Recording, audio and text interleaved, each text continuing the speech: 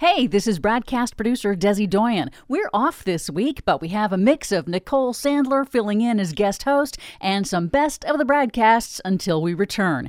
In the meantime, please enjoy this encore presentation of the BradCast that originally aired on August 11, 2021. You've been telling us for over 3 decades of the dangers of allowing the planet to warm. The world listened, but didn't hear.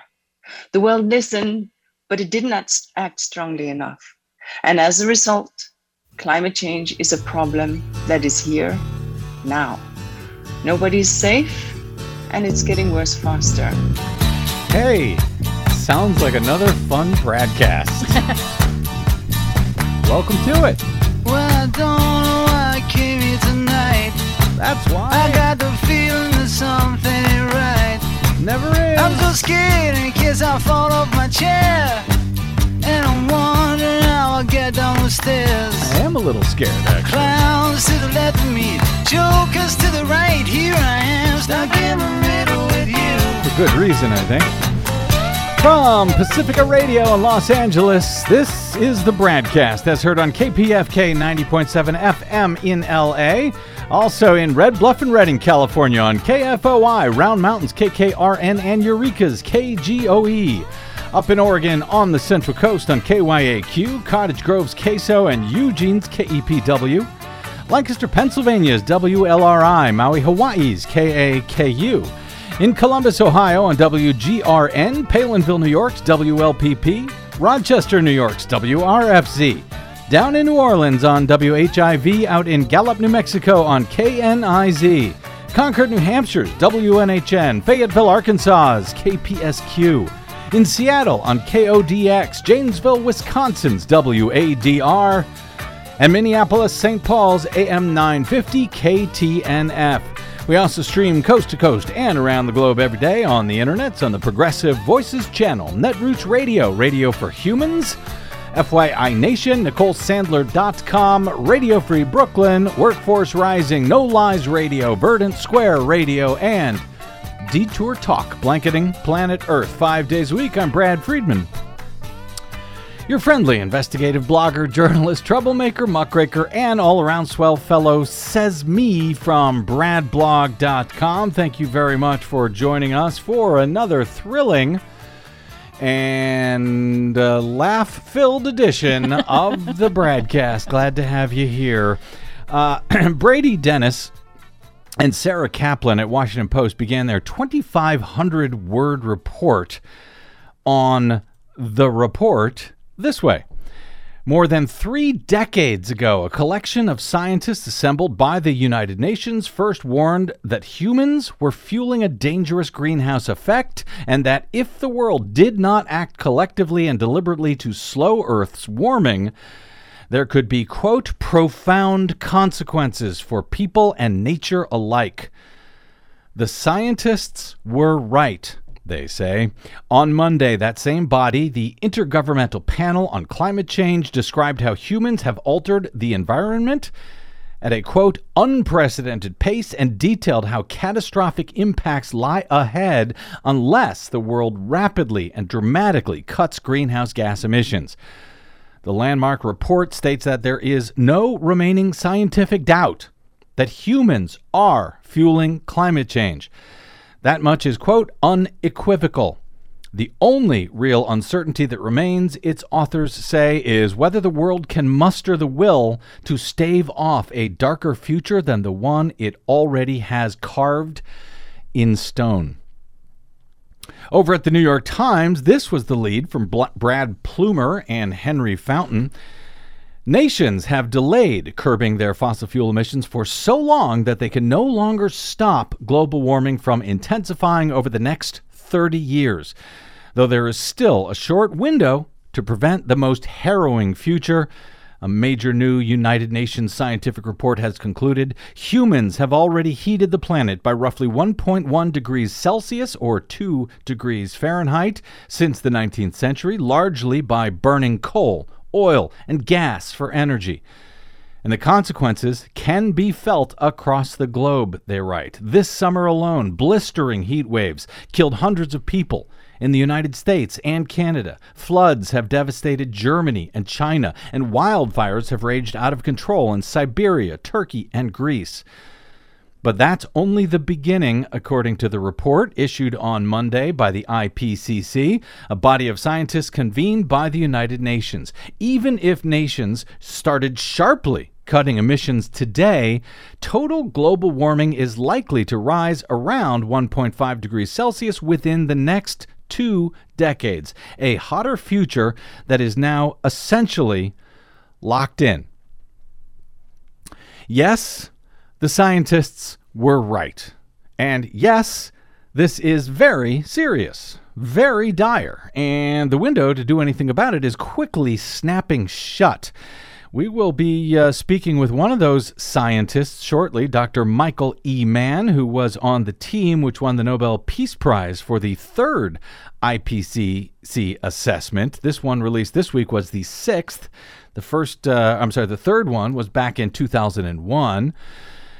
Michael Mann will be here to help us make sense of this week's dire assessment that I don't know who comes up with these things at the United Nations, Desi Doyen, but boy, describing the report as the UN Secretary General did as code red for humanity, that seems to have done the trick. That got a bit of attention this week. Well, yes, and all of the extreme weather events just in the past few months that you've described, all of those do tend to focus the mind.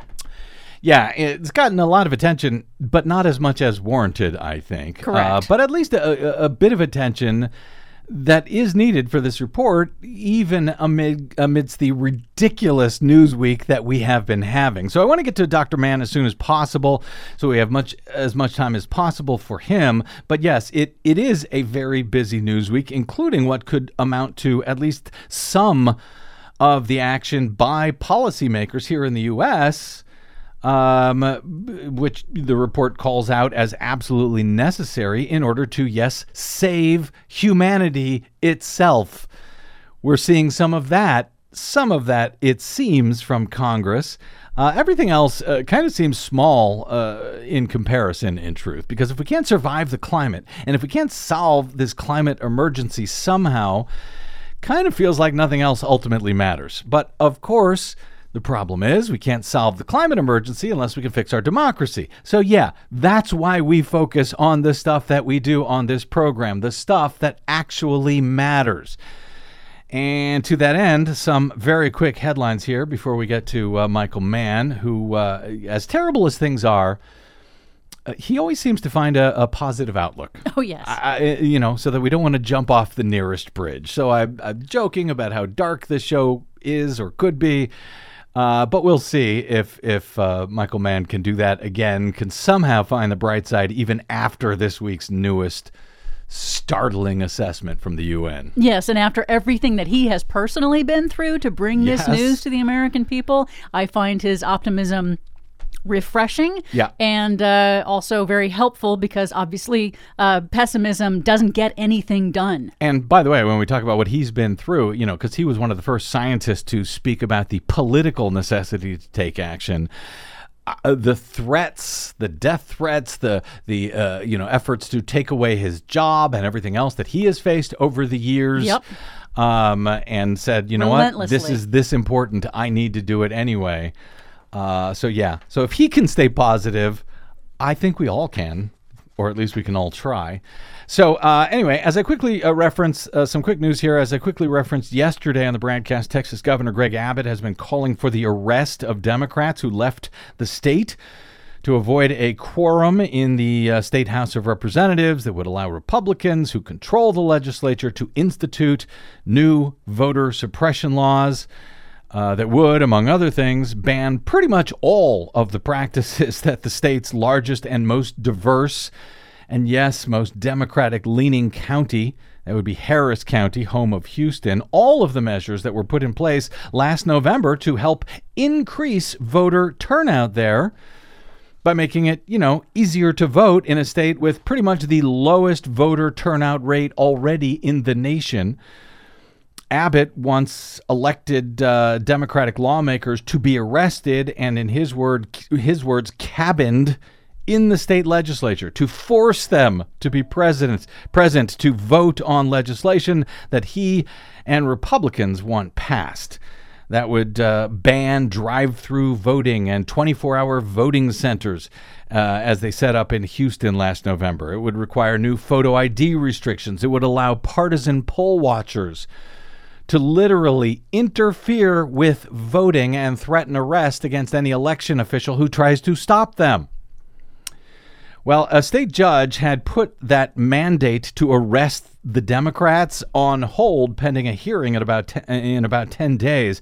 But on Tuesday, the all-Republican state Supreme Court overturned that lower court. And on Tuesday night, Texas House lawmakers voted to allow the chamber's sergeant-at-arms to order the arrest of Democrats who refuse to return after ditching the state to try to avoid these voting restrictions. Texas House Speaker Dade Phelan, a Republican naturally, signed 52 civil arrest warrants after the vote, even though, by the way, there is no actual law that mandates that lawmakers be present. Still, now they face actual arrest. Anyway, that vote came just after the state Supreme Court made their ruling. Abbott's office praised the Supreme Court for, quote, upholding the rule of law and stopping another stall tactic by the Texas Democrats. Of course, it is not the rule of law that they must attend. That, even as Abbott and Republican Governor Ron DeSantis over in Florida are busy threatening school districts who do not comply with their authoritarian orders to not, under any circumstances, institute masking requirements for teachers and children as the new school year begins amid a new surge of the coronavirus. Amid record surges in infections, hospitalizations, and deaths, including more and more children and, yes, infants who are now being hospitalized with the COVID Delta variant, and yes, even being placed onto respirators in the ICU. Children and toddlers and infants. Children under 12 currently have no vaccine that they can take in order to stay safe from COVID, so masking is their only hope.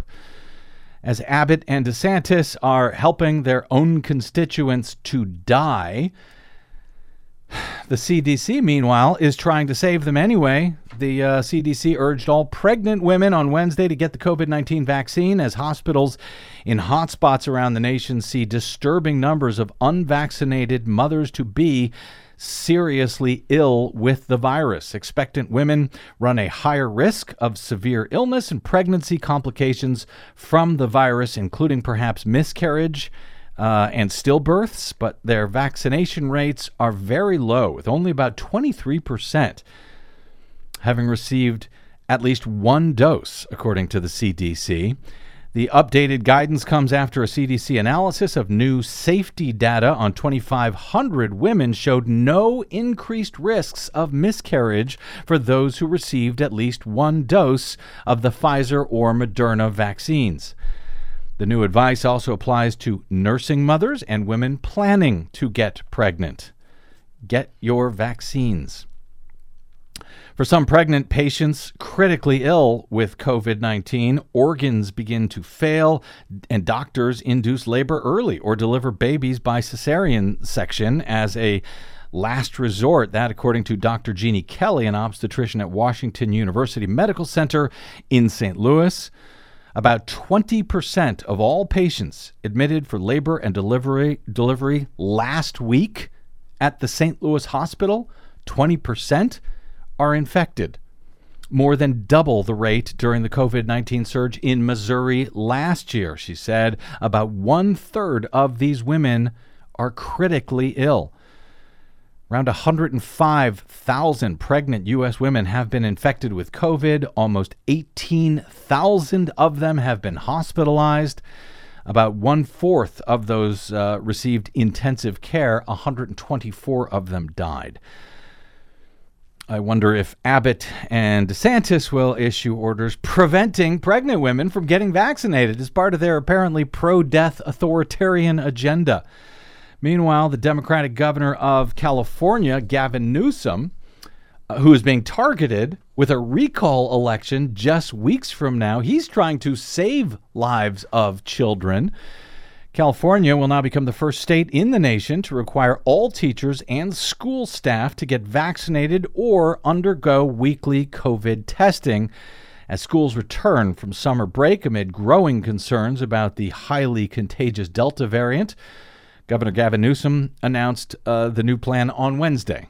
We're now following up today to align our school strategy to the state strategy and become the first state in the country to require that all of our staff, not just teachers, credentialed staff, paraeducators, custodial staff, the bus drivers, folks that are critical to supporting the entire school ecosystem, also submit a verification of vaccination and or submit to weekly testing. A spokesman for the California Federation of Teachers said the union supports the plan, which allows the option for testing for those who do not wish to become vaccinated. Schools are required to be in full compliance in California with the new policy by October 15. The governor did not rule out expanding the requirement to students once a vaccine is approved for children under 12 years old. And it's that sort of thing that Republicans, who cannot win regular elections, hope to remove the governor for in a recall election to be replaced with who actually knows. It doesn't actually seem to matter to the Republicans. Whoever wins the vote, they don't seem to care. There's, some 60 candidates vying for the job. Vote-by-mail ballots are now in the mail to all registered voters in the state. I hope that my California listeners will use those ballots when they arrive in the coming days. As we noted yesterday, elections and governors matter. And elections mattered overnight in the U.S. Senate, where Democrats, with pretty much lightning speed on the heels of approval of a landmark bipartisan $1 trillion infrastructure package pushed by Joe Biden, as that passed on Tuesday morning with the support of 19 Republicans, incredibly enough. Democrats then passed, after some 14 hours of debate in the middle of the night, the framework for the second part of the package, the much bigger, much more important $3.5 trillion Democrats-only, probably, reconciliation package. That is, if Democrats can agree among themselves what should be in that package, it will include much more than the smaller $1 trillion package, including human infrastructure such as the expansion of Medicare and the Affordable Care Act and child care and free pre-K and community college tuition, and yes, a whole ton of stuff to help decarbonize our economy. To, yes, help with climate change, to hopefully end the use of fossil fuels as quickly as possible, as climate change is, as we'll discuss in a moment, having a devastating and deadly effect that is now even leading the nightly news on occasion on many nights, believe it or not.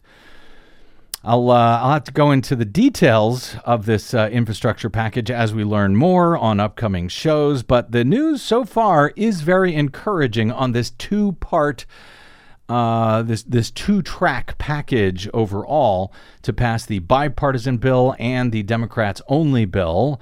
And though I know many think it's impossible, I'm actually a bit more bullish than many on the idea that Democrats will be able to adopt some sort of elections and voting rights and democracy reform in the days ahead. Yes, perhaps even including reform that keeps dark money out of our elections. Dark money, for example, from the fossil fuel industry. That would be nice. Wouldn't it, though?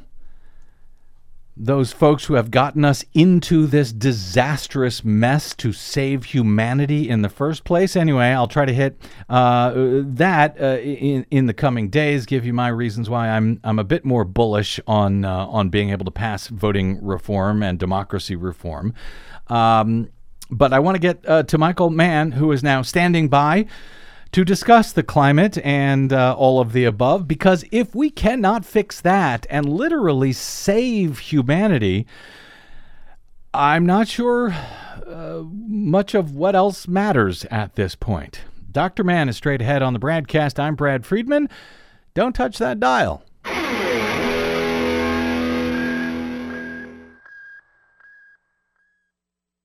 You're listening to an encore presentation of the BradCast.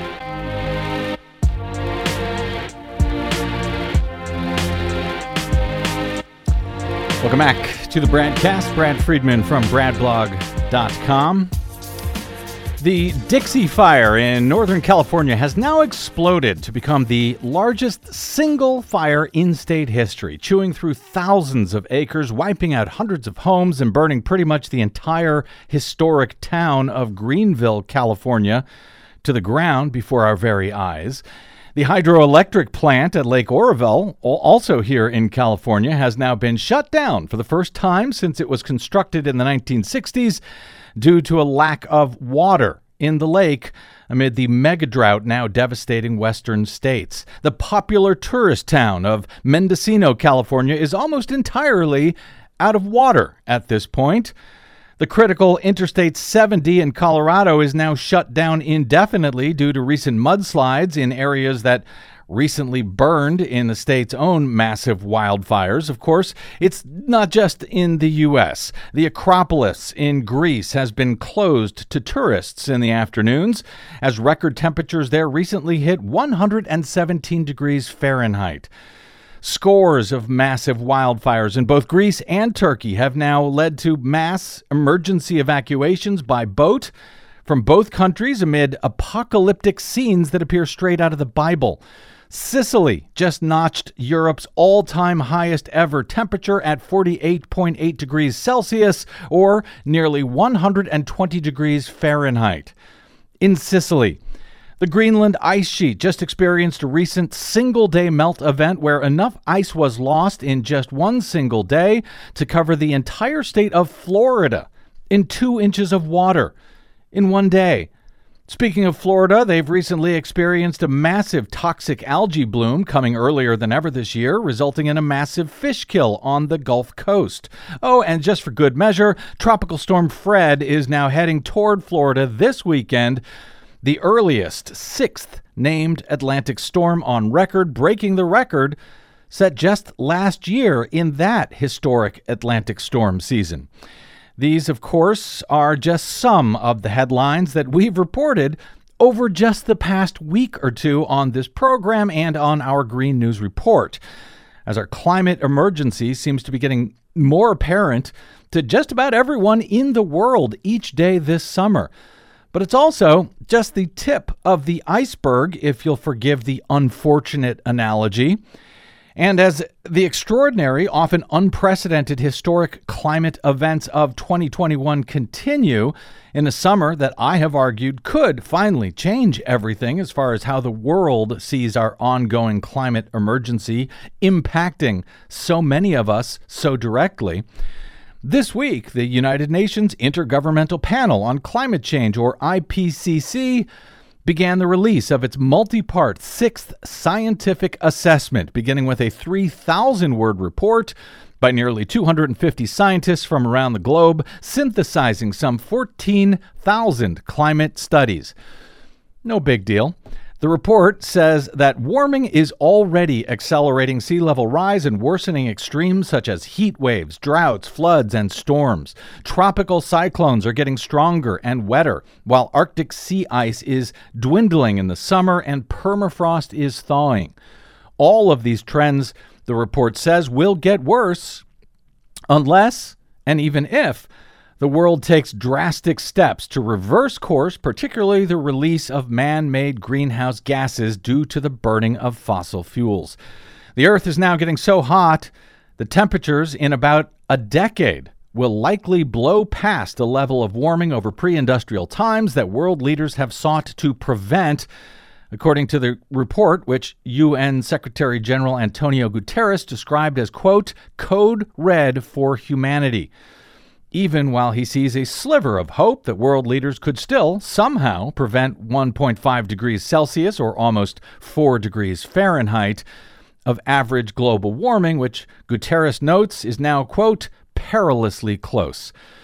There is nowhere to run, nowhere to hide, noted report co-author Linda Mears, senior climate scientist at the U.S. National Center for Atmospheric Research. The new assessment is meant to form the cornerstone of climate science for the years ahead, arriving 8 years since the previous assessment and just months before the next major UN climate negotiations in Glasgow in November. Many hope that it may pressure world leaders to increase their current pledges to cut dangerous man-made greenhouse gas emissions, the pledges they made under the Paris Agreement. Right now, with current commitments, the world is said to be on track to blow past the agreement's goal of limiting warming to 2 degrees Celsius, much less the more difficult target of meeting the 1.5 degrees Celsius that scientists say offers the best chance at avoiding catastrophic climate outcomes.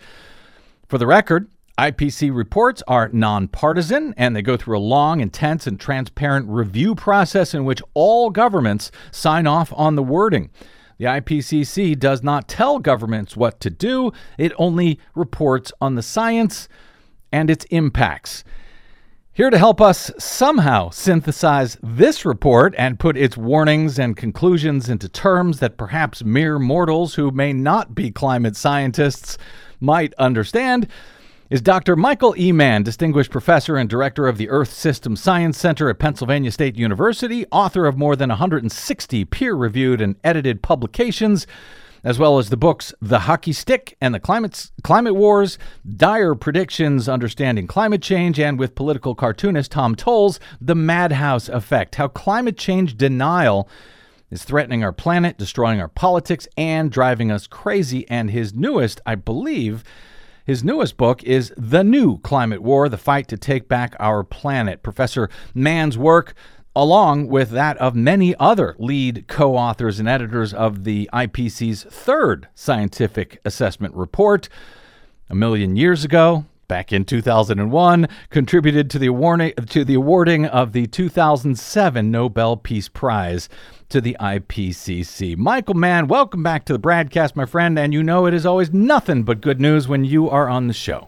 It's great to be back with you, Brad, and listening to that litany of climate disasters that's playing out right now as we speak really drives home the point of this report. If I was going to summarize in one, brief sentence, what's different about this latest report is that now the scientists really are standing on the rooftop of the tallest building, shouting at the top of their lungs that dangerous climate change is here. That's really what this report does. It finally connects the dots in a way that previous reports haven't, and it does so in a profound way because we're literally watching the disastrous impacts of climate change playing out right now in real time, as you very lucidly explained and described. Well, and as I'm sure you know as well as anyone, that was just a short list. That was just the past, a short list of just the past week or two. Right. I was going to sort of ask you for your kind of top line takeaway from this report, but it's a 3,000 word report. It's 14,000 studies. So it seems to me that the top takeaways may be different for at least 4 different groups of people in general that you may be able to speak to, Mike. Sure. The public in general, public officials, elected or otherwise, the fossil fuel industry, and finally, climate scientists like yourself. So I'm wondering, sort of for each of those groups, perhaps you could offer a top-line synthesis of what each of the groups should take away from this IPCC report and how it has changed, I guess, since the last assessment back in 2013. Yeah, sure. It's to the public, it's this is indeed a red alarm. Dangerous climate change. Yeah. It's code red, as Secretary General said. Code red. Dangerous climate change is here. The question is, how bad are we willing to let it get? For policymakers, you have to act now. It's not 10 years from now, not 20 years from now. We need to decarbonize the planet, our economy, our global economy, as quickly as possible. And again, there's sort of some fortuitous timing here because, of course, this report comes out just as this debate is now getting underway with the Senate having passed this infrastructure bill, which doesn't really do much for climate, but this larger potential $3 trillion reconciliation bill really does have meaningful climate policy in there that would actually allow us to narrow what we call the implementation gap. The implementation gap is the gap between what politicians are saying, like Joe Biden, we're going to cut our carbon emissions in half within the next 10 years. That's great to say. It's a great commitment, but we need policies that can actually get us there. And there's there's an opportunity now with this with this reconciliation bill to actually put in place policies that can get us there. So that's for the policymakers. We've got to act now. Public, dangerous climate change is here. We've got to hold our policymakers accountable to act now. Policymakers, you've got to act now. The next group, the third group, was fossil fuel industry. Yeah, bye. You've got to go. Okay.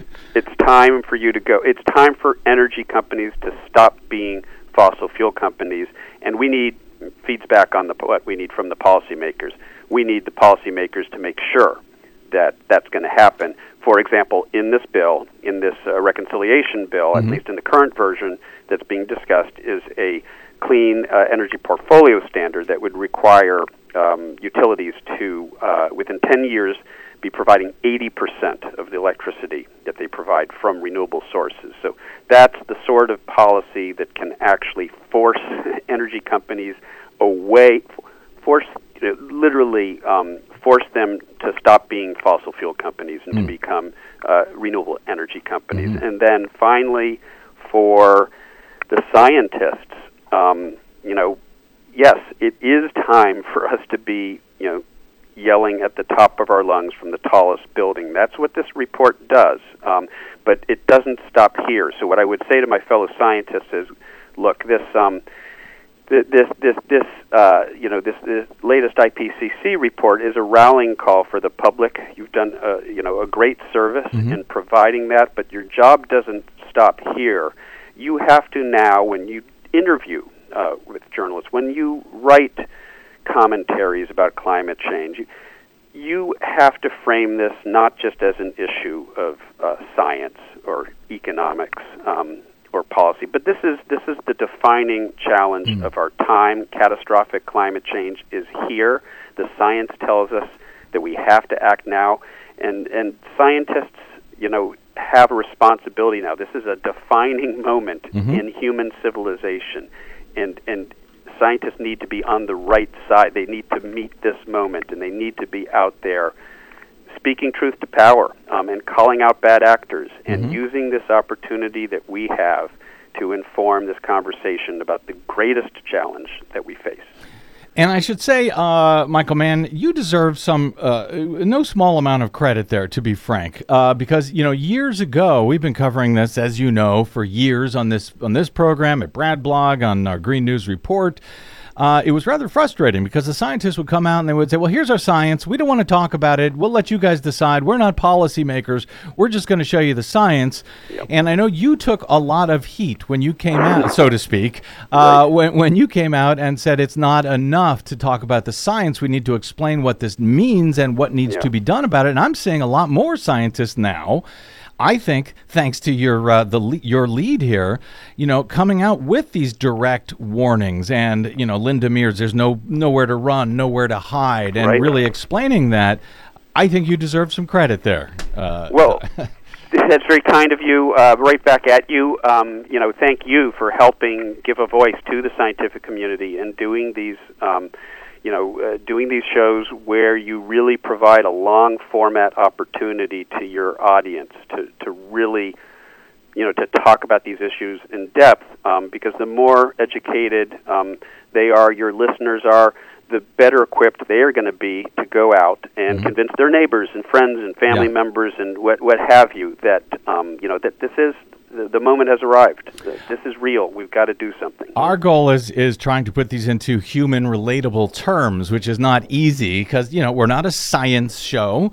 But we, Thank God. You're welcome. We try to try to make this relatable and understandable, like you say, something you can take to your neighbors. But a lot of these ideas are quite complicated. I want to jump in here. Climate reporter Seth Borenstein describes. The report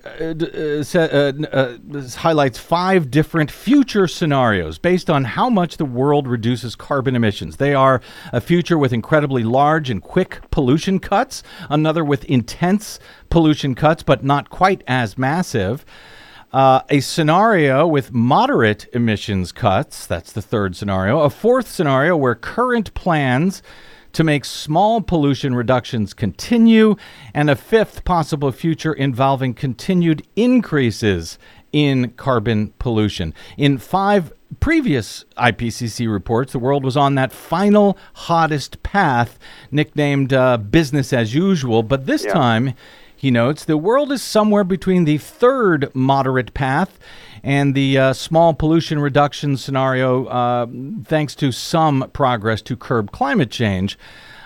Do you agree with the assessment of where we are, that we've sort of gone from the fifth mode to somewhere between the third and the fourth, and whether any of the potential scenarios highlighted there will actually be able to avoid blowing past that 2 degrees warming target of the Paris Accord, much less the more aspirational goal of 1.5 degrees Celsius over pre-industrial times? It sort of looks like all the scenarios are not good at this point, Mike. Yeah, so, they have sort of taken a more comprehensive approach to looking at these different possible future pathways. And obviously there's a huge amount of uncertainty because now you're not just talking about the laws of physics, you're talking about human behavior and politics. And we know how fraught our politics on this issue has been in the United States, and even in this moment right now, where the potential for climate policy stands on a knife edge. It comes down to whether a couple coal state or red state Democrats are going to be willing to join with the rest of the Democratic Party to get this reconciliation bill through with meaningful climate policy. So there's so much uncertainty. Leadership is important. The U.S. is leading once again on this issue internationally. Other players are now coming to the table. There's reason for cautious optimism going into this next major climate summit this November in Glasgow, so-called COP26. There's reason to be hopeful that we'll see some meaningful commitments. But then again, we have to keep in mind this so-called implementation gap. These pledges mean nothing if there aren't policies in the countries themselves to back them up. And so that's going to be absolutely critical here in the U.S., not just that we talk the talk, but that we walk the walk and that we get that climate bill, through. Now, there is some uncertainty here also when it comes to the science, which is to say, and this is something that is not that clear, I think, to the typical reader from reading the report. There's a fair amount of uncertainty as to what scenario line we're following because of uncertainties in the climate system itself. You alluded to the melting of permafrost, and there's the carbon, methane, for example, that's released when that happens. And there's a lot of uncertainty in these so-called carbon cycle feedbacks. That's the fancy term for, as we warm the planet, it can potentially release more of the carbon that it was storing, especially in the form, for example, of methane, and then you get even more warming and even more release. And so when you look at those feedbacks, you can't rule out the possibility that we end up on the highest scenario line, even if our carbon emissions are starting to plateau, and that's the basis for that more optimistic conclusion. Our carbon emissions have plateaued. They're maybe starting to come down. They came down last year. A lot of that was from COVID, but some of that was from, the growth in renewable energy, the movement away from fossil fuels, the decarbonization of our economy that is underway. It just has to happen a lot faster.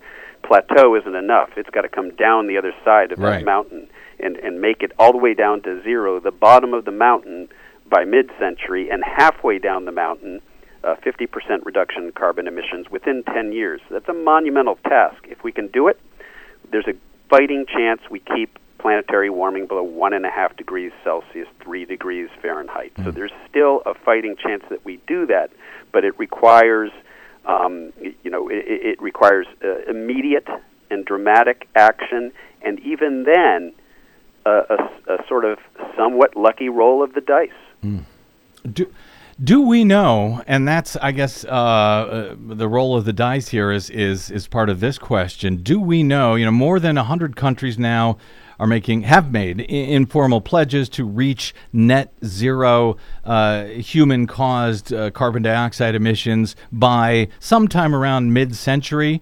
That is similar to Joe Biden's hopes of, I think, 100% clean energy, clean electricity generation by 2035. That's right. And then net zero emissions economy-wide by 2050.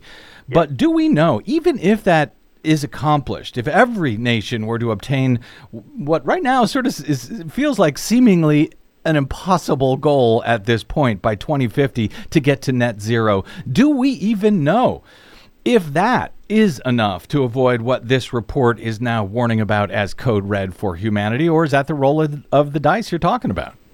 Yeah, that is sort of the roll of the dice. There is uncertainty. Uncertainty hasn't been our friend. Some of the impacts are playing out faster than we expected. Just recently, you probably saw these reports about the slowdown of the so-called conveyor belt, the ocean conveyor belt. Yes. And that's underway earlier than our predictions, earlier than the predictions indicated.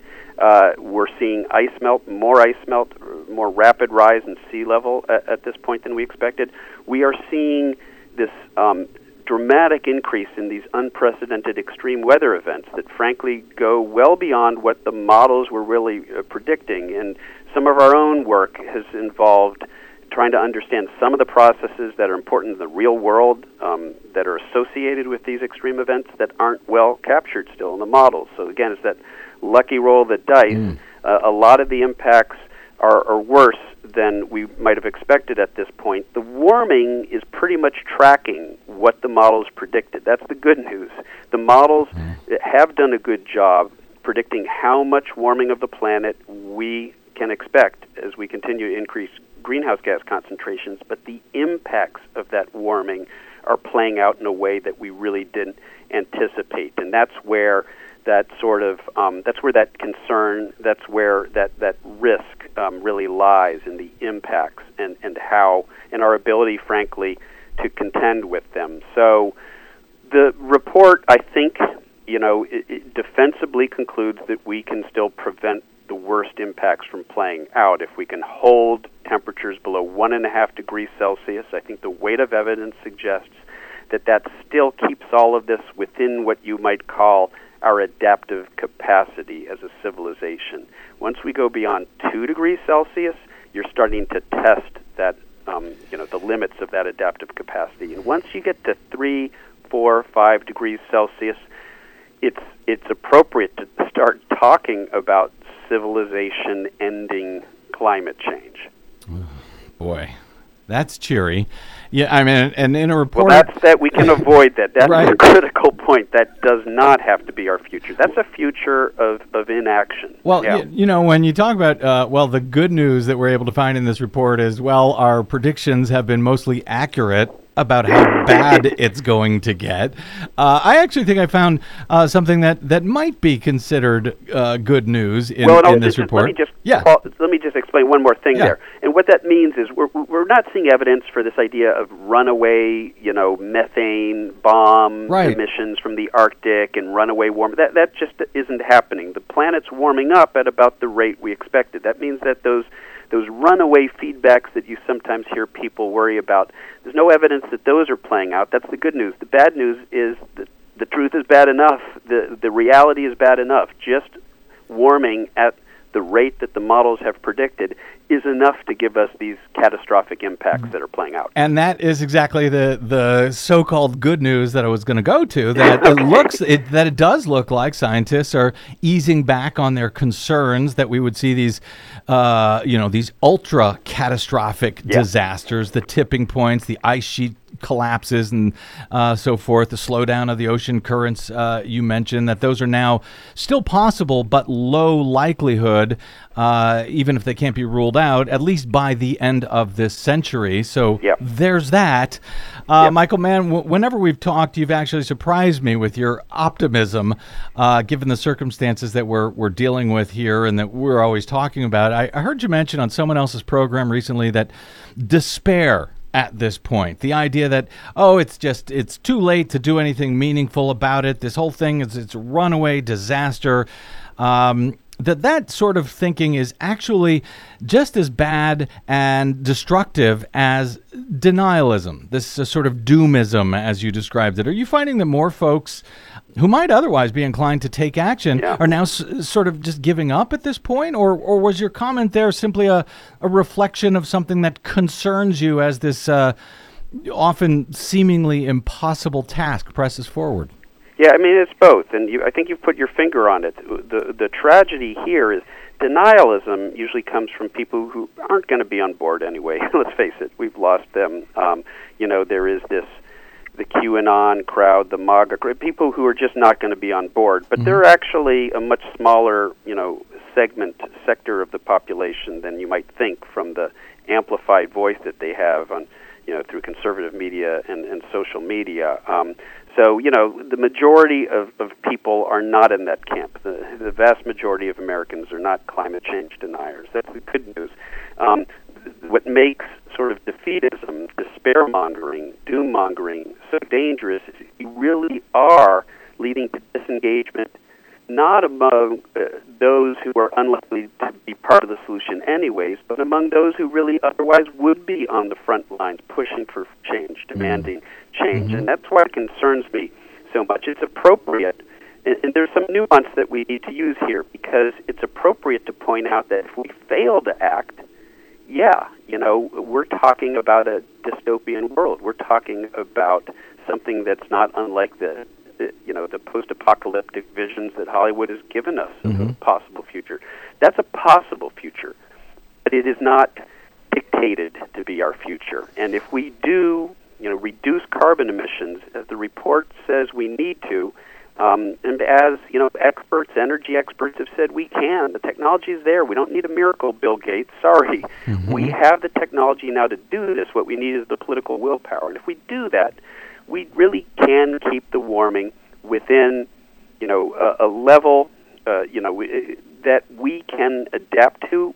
There's still going to be hardship. There's still going to be suffering. We're already seeing hardship and suffering. So clearly we're not going to avoid that.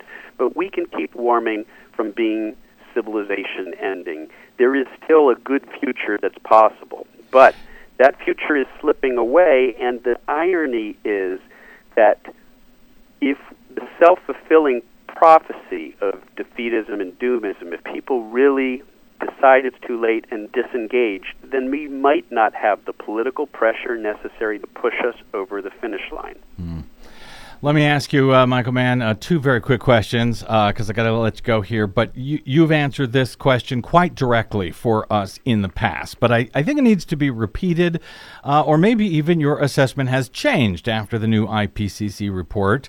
But I don't think this is clear enough in general. So, how much of the warming that the planet is now dealing with is due to man-made activities? It's more than 100% of the warming. Natural factors have fortuitously actually cooled the planet a little bit, and those natural factors are temporary. They could easily go in the opposite direction. That means that the warming that's taken place had to overcome a little bit of a natural trend that would have been in the opposite direction. So when somebody says, well, a politician, for example, a climate change contrarian politician, fossil fuel funded politician, maybe we're responsible for some of the warming. That's denialism right there. Because no, the science tells us we are responsible for all of the warming that the planet has seen over the past century. And by the way, just turn on your television set to see what the consequences of that warming now are. And that brings me to my final question. I've made the argument in recent weeks that the world what we have seen so far this summer, as I detailed just a bit during my introduction there, so many undeniable climate disasters in so many places, affecting so many people directly, that I'm actually hopeful in one sense that somehow this could be the summer where everything changes. It kind of feels like that could be the case. Do you sense any chance of that, or is that just me being reaching to try to be hopeful somehow, like you, Michael Mann? No, I really do think things have changed. I think our whole conversation has changed. The youth climate movement has changed the conversation. The larger discussion about sort of racial equality, racial justice, and climate justice that intersects this conversation. Our conversation has fundamentally shifted. There's been a positive shift in the political winds with a presidency now here in the United States that's supportive of climate action and that is helping us lead again on the international stage. And that coincides with a vision that Mother Nature has given us. It's a gift, in a sense. As tragic as it is, it's a gift. Mother Nature has shown us what our future will look like if we fail to act now. This report underscores that message at a crucial time, just as we're ready to discuss legislation that might give the United States a chance to meet its obligations. And if we meet our obligations, that will have huge implications for the rest of the countries who are watching us very carefully. So, again, we need a favorable roll of the dice at this point, but with that favorable roll of the dice, we can do this.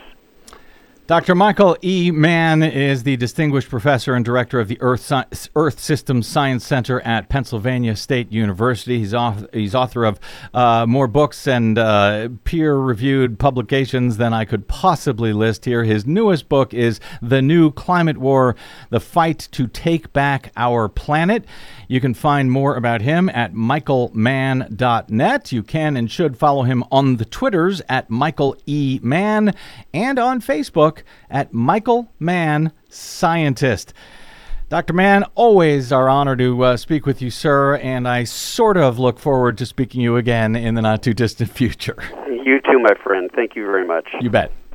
All right, let's take a quick break, and we'll come back in our closing few minutes. I'm not sure with what, although I think, Des, you may have some thoughts on that conversation with Dr. Mann there. So quick break, and we're back with the delightful Desi Doyen right here on the BradCast. I'm Brad Friedman.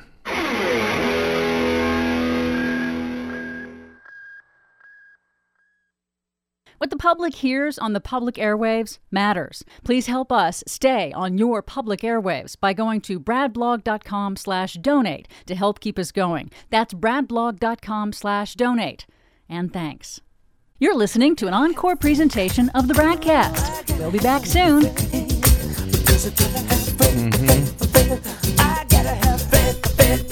Welcome back to the BradCast. Brad Friedman from bradblog.com. Desi Doyen, are you implying that we need to have faith? Because let me tell you this, I'm not a big guy for faith. I'm a big guy for confidence and oversight. I'm not big on faith and trust and hope and maybe things will come to pass. But I did notice you furiously scribbling over there during my conversation with Dr. Michael Mann. So I suspect you have some thoughts on that conversation. Well, one of the things that he said toward the end that really jumped out at me was the fact that there is a way of looking at this wave of extreme weather disasters as a gift, as he put it, a gift from nature saying, hey, look, this is your warning sign, this is your code red, this is your alarm klaxon saying this is the world that you are creating, you need to act. So I thought that was actually a very interesting way of looking at it. I also want to point out that in the IPCC report that just came out, they did mention some positive things or sort of positive things. Yeah, good luck. One of those things is that they've concluded that big cuts to short-term climate pollutants, things like methane, from agriculture and oil and gas drilling. Methane does not last that long in the atmosphere. It breaks down pretty quick, much faster than, carbon dioxide, which lasts for about 1,000 years in the atmosphere. So if we can cut things like methane and cut things like nitrous oxide from tailpipe exhaust, that can have an immediate effect in reducing warming, that can buy us some time. And that was, by the way, something that Barack Obama tried to do, at least in this country. Correct. To shut down methane leaks at wells and so forth. And then Donald Trump came in and specifically rolled that back. Right. And Biden is specifically reinstating that, but that's going to take a bit of time.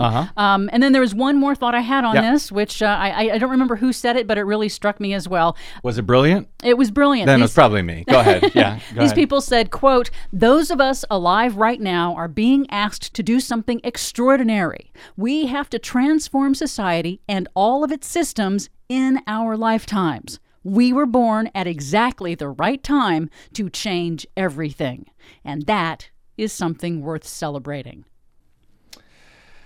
Well, it's tough to celebrate that. I know. But we do have to step up to it. I think this sort of echoes your thought, Desi.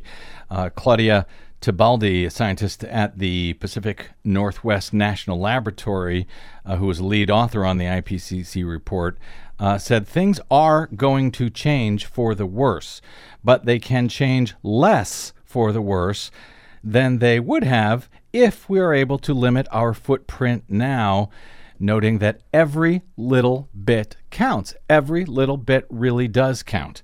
So we can all look to that in our own lives in trying to make changes to lower our own carbon footprint, because everything counts at this point. It really does. And every vote counts, because that is going to be the next fight to prevent Republicans from rolling back all of the work that is being done now.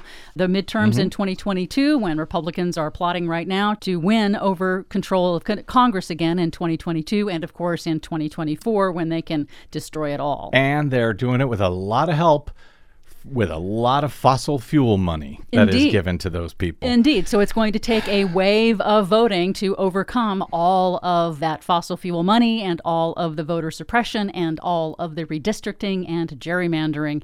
Everything on the table, all hands on deck. That's all we have to do. I think we can do it. Des, you got to have faith. My thanks to my guest today, Dr. Michael E. Mann of Penn State University, to my producer, of course, the delightful Desi Doyen, and to all of you for spending a portion of your day or night with us. It is always greatly appreciated. If you missed any portion of today's show, or you just want to share it with your friends and your family and your coworkers and your enemies, you can always download it, and I hope you will, for free at bradblog.com. That's made possible by those of you who support our work by stopping by bradblog.com/donate. You can drop me email if you like. I am BradCast@bradblog.com. On the Facebooks and the Twitters, you will find me at the BradBlog. I will see you there until we see you here next time, hopefully tomorrow. I'm Brad Friedman. Good luck, world. 'Cause I gotta have faith. I gotta have faith. Because I gotta have